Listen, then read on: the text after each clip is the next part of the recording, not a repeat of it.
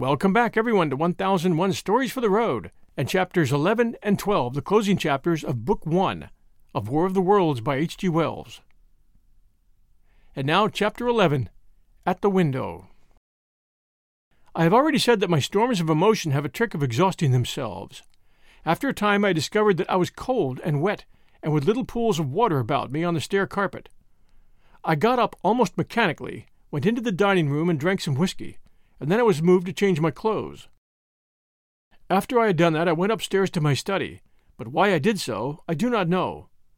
The window of my study looks over the trees and the railway towards Hosel Common. In the hurry of our departure, this window had been left open.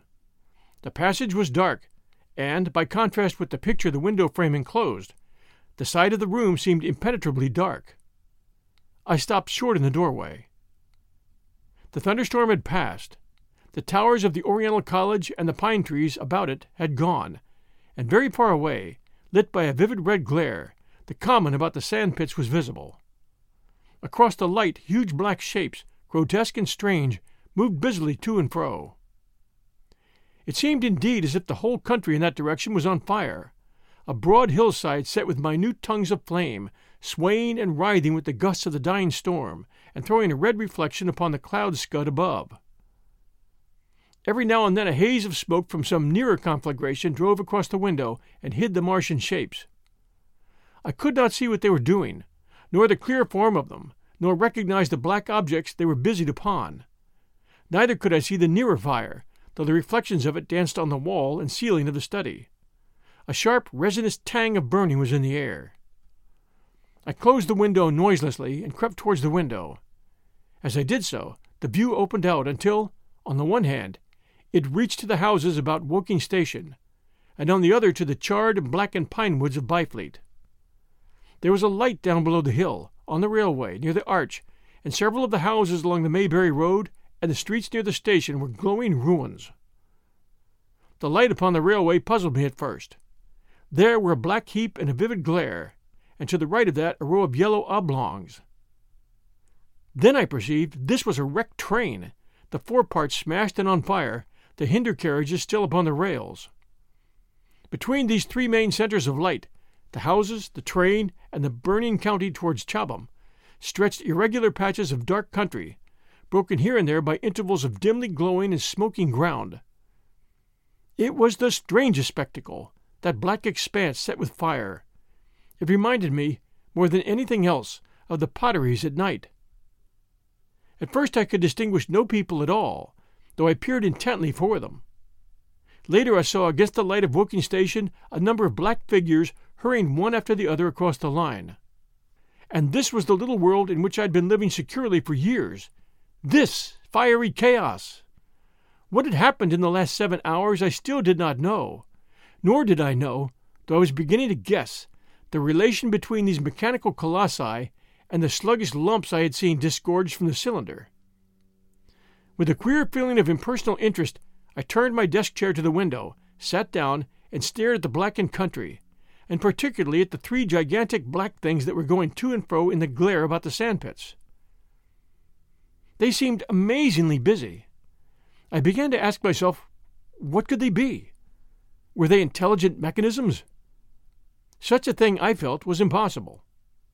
Or did a Martian sit within each, ruling, directing, using, much as a man's brain sits and rules in his body?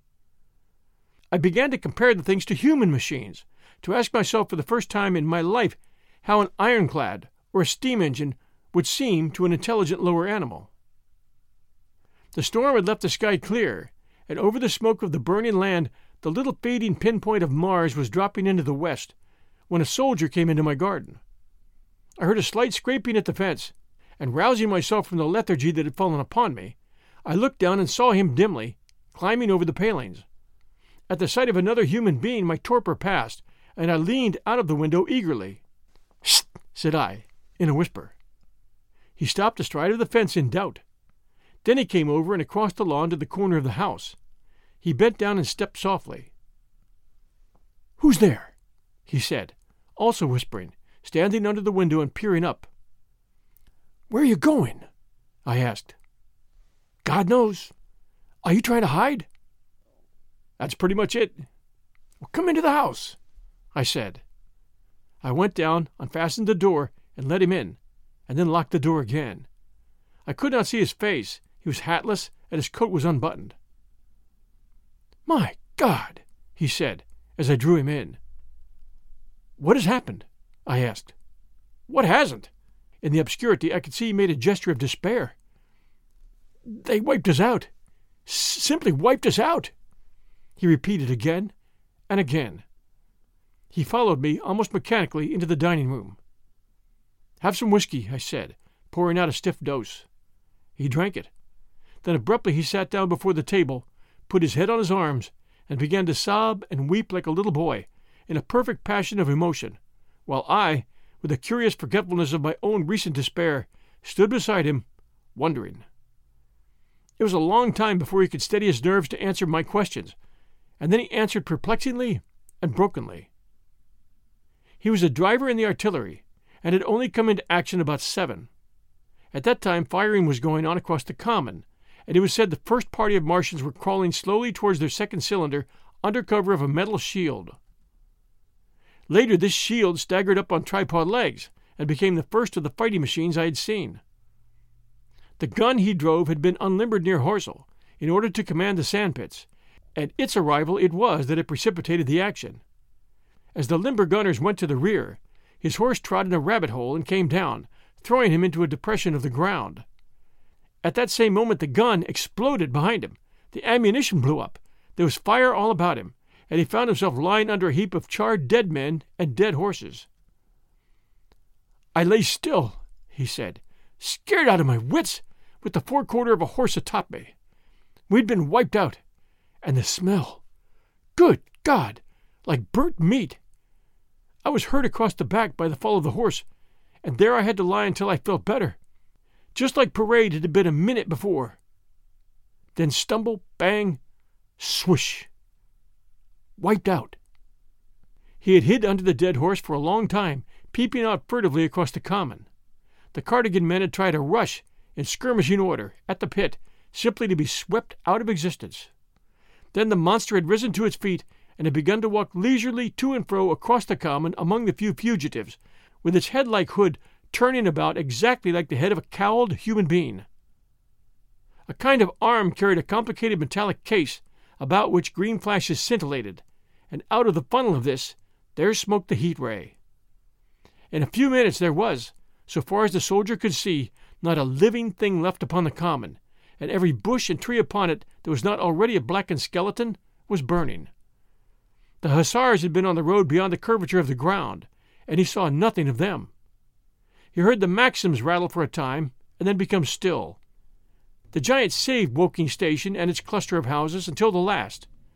Then in a moment the heat wave was brought to bear, and the town became a heap of fiery ruins. Then the thing shut off the heat ray, and turning its back upon the artillerymen, began to waddle away towards the smoldering pine woods that sheltered the second cylinder. As it did so, a second glittering titan built itself up out of the pit. The second monster followed the first, and at that the artilleryman began to crawl very cautiously across the hot heather ash towards Horsell. He managed to get alive into the ditch by the side of the road, and so escaped to Woking. There his story became ejaculatory. The place was impassable. It seems there were a few people alive there, frantic for the most part, and many burned and scalded.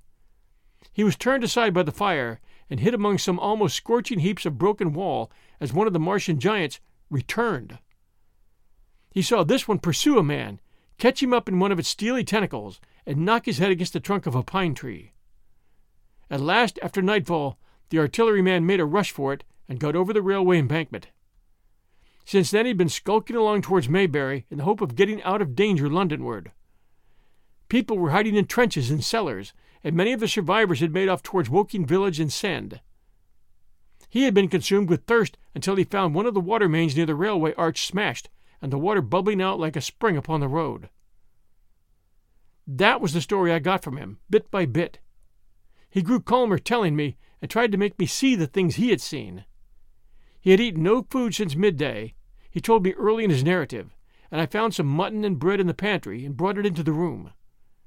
We lit no lamp for fear of attracting the Martians, and ever and again our hands would touch upon bread or meat. As he talked, things about us came darkly out of the darkness, and the trampled bushes and broken rose trees outside the window grew distinct.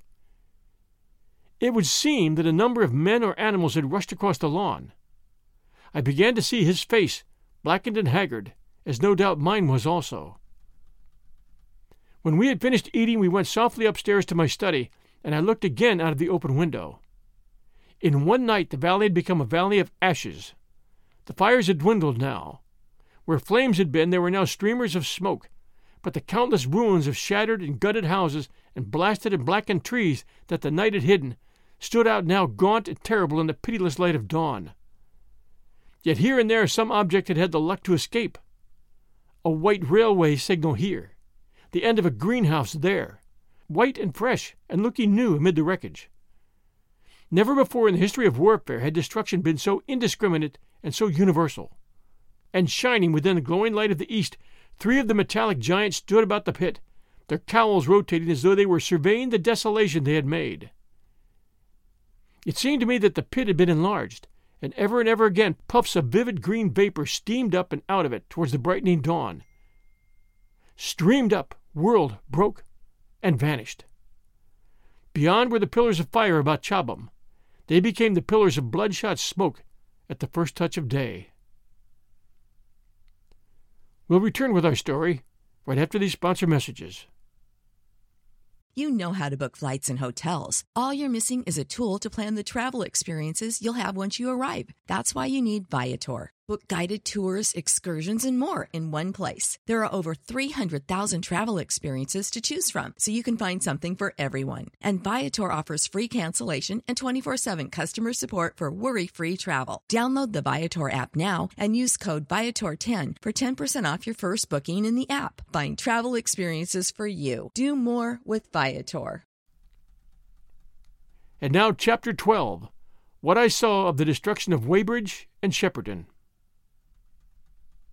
As the dawn grew brighter, we withdrew from the window from which we had watched the Martians and went very quietly downstairs.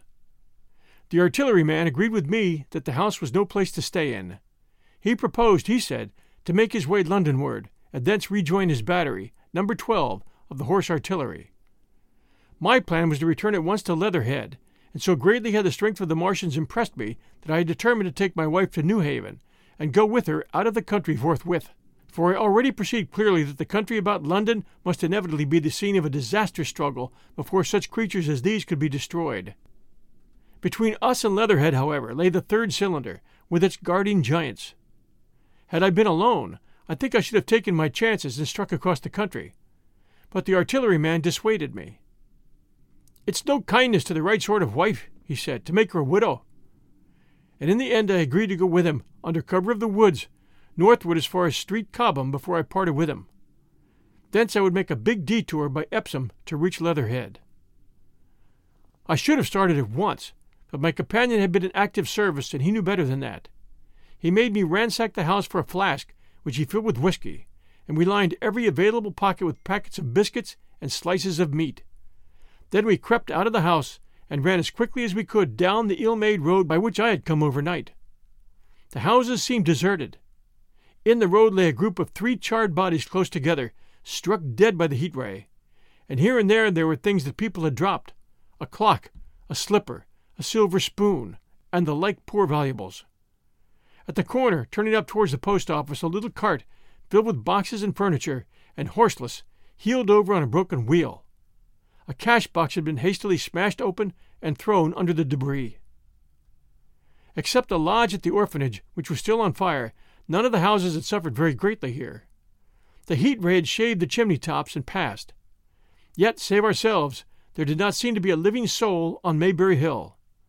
The majority of the inhabitants had escaped, I suppose, by way of the old Woking road, the road I had taken when I drove to Leatherhead. Or they had hidden. We went down the lane by the body of the man in black, sodden now from the overnight hail, and broke into the woods at the foot of the hill. We pushed through these towards the railway without meeting a soul. The woods across the line were but the scarred and blackened ruins of woods, and for the most part the trees had fallen, but a certain proportion still stood, dismal grey stems with dark brown foliage instead of green. On our side, the fire had done no more than scorch the nearer trees. It had failed to secure its footing. In one place the woodmen had been at work on Saturday. Trees, felled and freshly trimmed, lay in a clearing, with heaps of sawdust by the sawing machine and its engine. Hard by was a temporary hut, deserted. There was not a breath of wind this morning, and everything was strangely still. Even the birds were hushed, and as we hurried along, I and the artilleryman talked in whispers and looked now and again over our shoulders. Once or twice we stopped to listen. After a time we drew near the road, and as we did so we heard the clatter of hoofs and saw through the tree stems 3 cavalry soldiers riding slowly towards Woking. We hailed them, and they halted while we hurried towards them.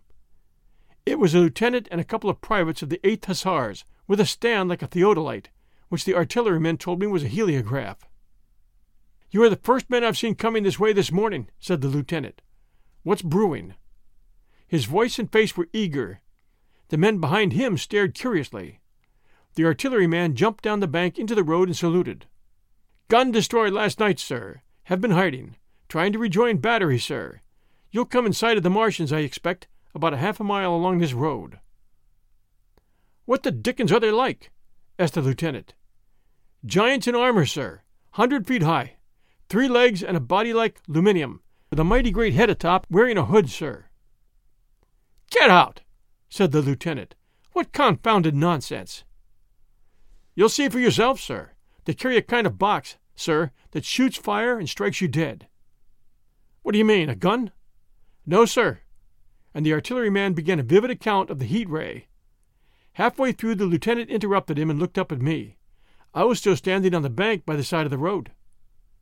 I stared him right in the eye and said, "It's perfectly true." "Well," said the lieutenant, "I suppose it's my business to see it too. Look here," to the artilleryman, "we're detailed here clearing people out of their houses.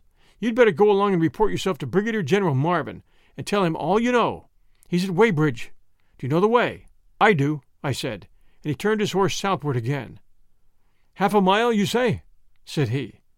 "At most," I answered, and pointed over the treetops southward. He thanked me and rode on, and we saw them no more.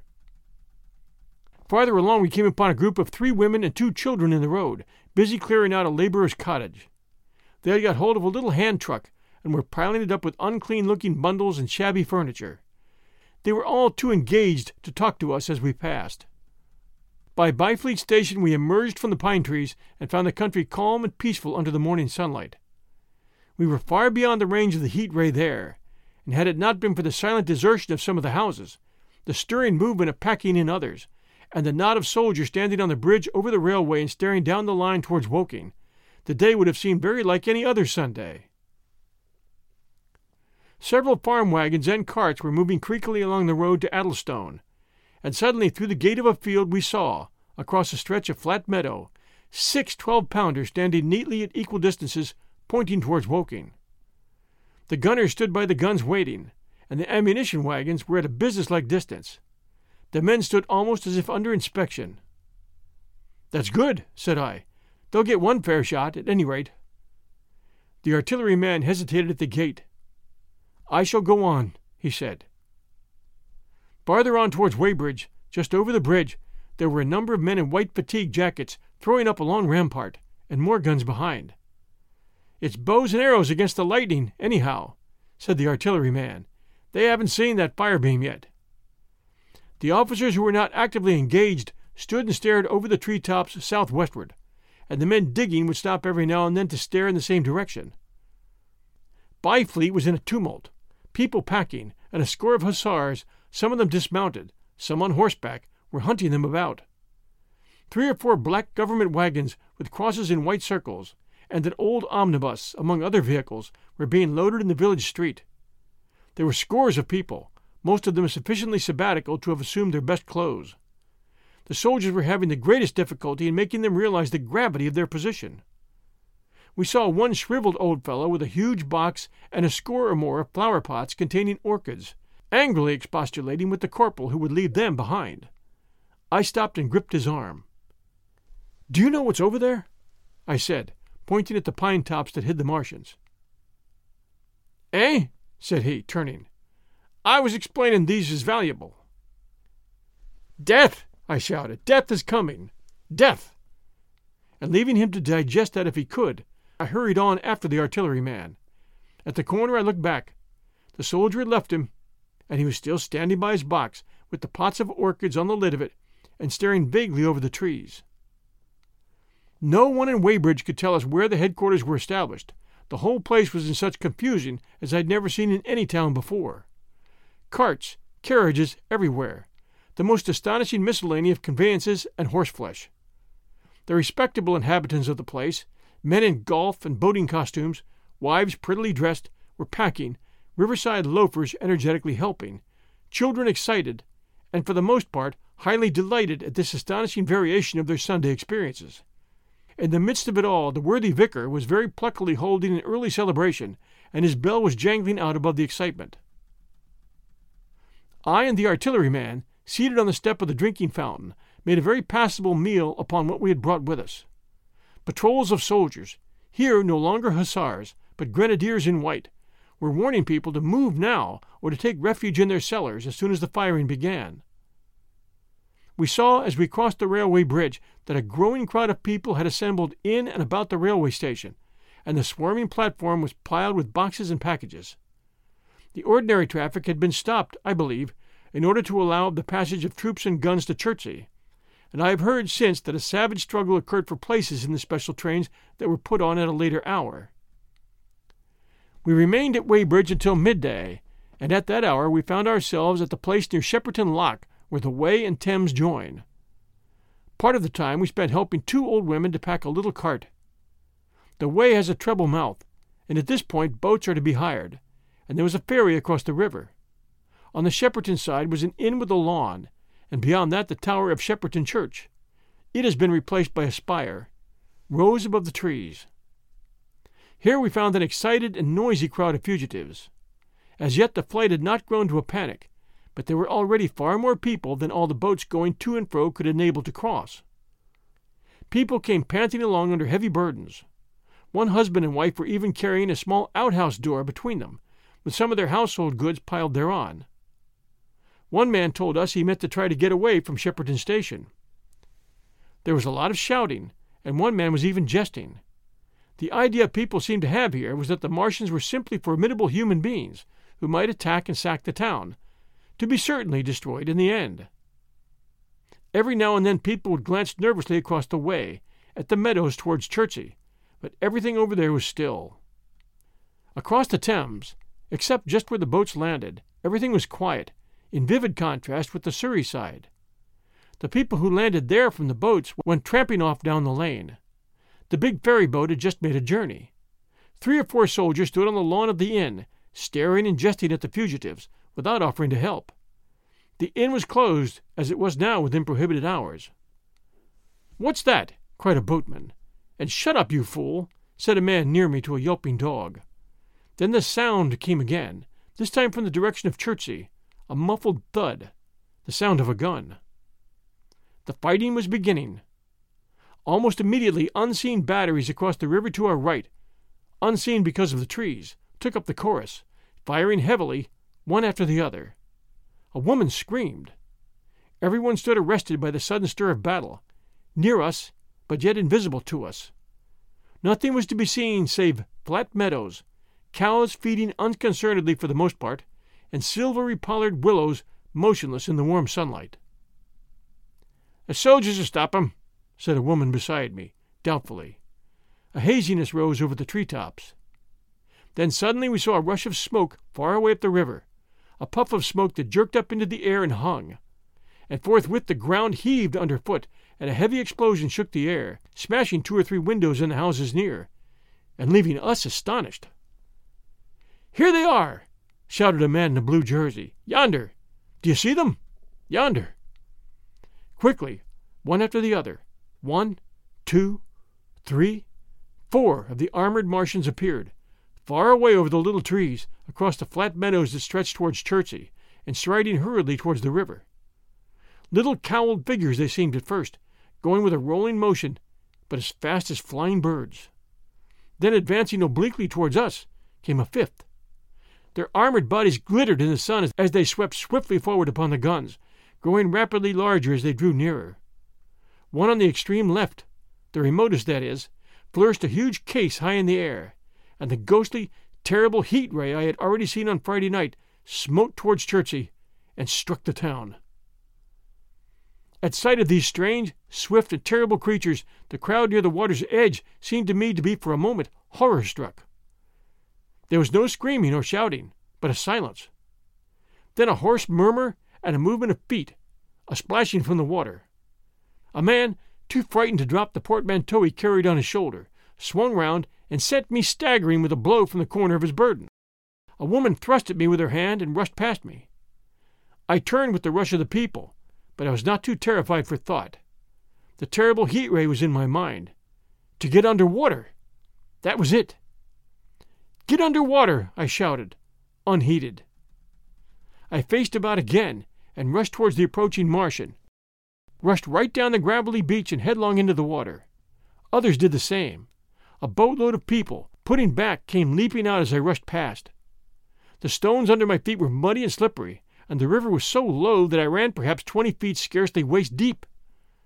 Then, as the Martian towered overhead scarcely a couple of 100 yards away, I flung myself forward under the surface. The splashes of the people in the boats leaping into the river sounded like thunderclaps to my ears. People were landing hastily on both sides of the river. But the Martian machine took no more notice for the moment of the people running this way and that than a man would of the confusion of ants in a nest against which his foot is kicked. When half suffocated, I raised my head above water. The Martian's hood pointed at the batteries that were still firing across the river, and as it advanced, it swung loose what must have been the generator of the heat ray. In another moment it was on the bank, and in a stride wading halfway across. The knees of its foremost legs bent at the farther bank, and in another moment it had raised itself to its full height again, close to the village of Shepperton. Forthwith the 6 guns which, unknown to anyone on the right bank, had been hidden behind the outskirts of that village, fired simultaneously. The sudden near concussion, the last close upon the first, made my heart jump. The monster was already raising the case generating the heat ray as the first shell burst 6 yards above the hood. I gave a cry of astonishment. I saw and thought nothing of the other 4 Martian monsters. My attention was riveted upon the nearer incident. Simultaneously 2 other shells burst in the air near the body as the hood twisted round in time to receive, but not in time to dodge, the 4th shell. The shell burst clean in the face of the thing. The hood bulged, flashed, was whirled off in a dozen tattered fragments of red flesh and glittering metal. "A hit!" shouted I, with something between a scream and a cheer. I heard answering shouts from the people in the water about me. I could have leaped out of the water with that momentary exultation. The decapitated colossus reeled like a drunken giant, but it did not fall over. It recovered its balance by a miracle, and no longer heeding its steps, and with the camera that fired the heat ray now rigidly upheld, it reeled swiftly upon Shepperton. The living intelligence, the Martian without the hood, was slain and splashed to the 4 winds of heaven, and the thing was now but a mere intricate device of metal whirling to destruction. It drove along in a straight line, incapable of guidance. It struck the tower of Shepperton Church, smashing it down as the impact of a battering ram might have done, swerved aside, blundered on, and collapsed with tremendous force into the river, out of my sight. A violent explosion shook the air, and a spout of water, steam, mud, and shattered metal shot far up into the sky. As the camera of the heat ray hit the water, the latter had immediately flashed into steam. In another moment a huge wave, like a muddy tidal wave, but almost scaldingly hot, came sweeping round the bend upstream. I saw people struggling shorewards, and heard their screaming and shouting faintly above the seething and roar of the Martian's collapse. For a moment I heeded nothing of the heat, forgot the patent need of self-preservation. I splashed through the tumultuous water, pushing aside a man in black to do so, until I could see round the bend. Half a dozen deserted boats pitched aimlessly upon the confusion of the waves. The falling Martian came into sight downstream, lying across the river, and for the most part, submerged. Thick clouds of steam were pouring off the wreckage, and through the tumultuously whirling wisps I could see, intermittently and vaguely, the gigantic limbs churning the water and flinging a splash and spray of mud and froth into the air. The tentacles swayed and struck like living arms, and save for the helpless purposelessness of these movements, it was as if some wounded thing were struggling for its life amid the waves. Enormous quantities of ruddy brown fluid were spurting up in noisy jets out of the machine. My attention was diverted from this death flurry by a furious yelling, like that of a thing called a siren in our manufacturing towns. A man, knee-deep toward the towing path, shouted inaudibly to me and pointed. Looking back, I saw the other Martians advancing with gigantic strides down the riverbank from the direction of Chertsey. The Shepperton guns spoke this time unavailingly. At that I ducked at once under water, and holding my breath until movement was an agony, blundered painfully ahead under the surface as long as I could. The water was in a tumult about me, and rapidly growing hotter. When for a moment I raised my head to take breath and throw the hair and water from my eyes, the steam was rising in a whirling white fog that at first hid the Martians altogether. The noise was deafening. Then I saw them dimly, colossal figures of gray, magnified by the mist. They had passed by me, and two were stooping over the frothing, tumultuous ruins of their comrade. The third and fourth stood beside him in the water, one perhaps 200 yards from me, the other towards Laleham. The generators of the heat rays waved high, and the hissing beams smote down this way and that. The air was full of sound, a deafening and confusing conflict of noises. The clangorous din of the Martians, the crash of falling houses, the thud of trees, fences, and sheds flashing into flame, and the crackling and roaring of fire. Dense black smoke was leaping up to mingle with the steam from the river, and as the heat wave went to and fro over Weybridge, its impact was marked by flashes of incandescent white that gave place at once to a smoky dance of lurid flames. The nearer houses still stood intact, awaiting their fate, shadowy, faint, and pallid in the steam, with the fire behind them going to and fro. For a moment, perhaps, I stood there, breast high in the almost boiling water, dumbfounded at my position, hopeless of escape. Through the reek I could see the people who had been with me in the river scrambling out of the water through the reeds, like little frogs hurrying through grass from the advance of a man, or running to and fro in utter dismay on the towing path. Then suddenly the white flashes of the heat ray came leaping towards me. The houses caved in as they dissolved at its touch and darted out flames. The trees changed to fire with a roar.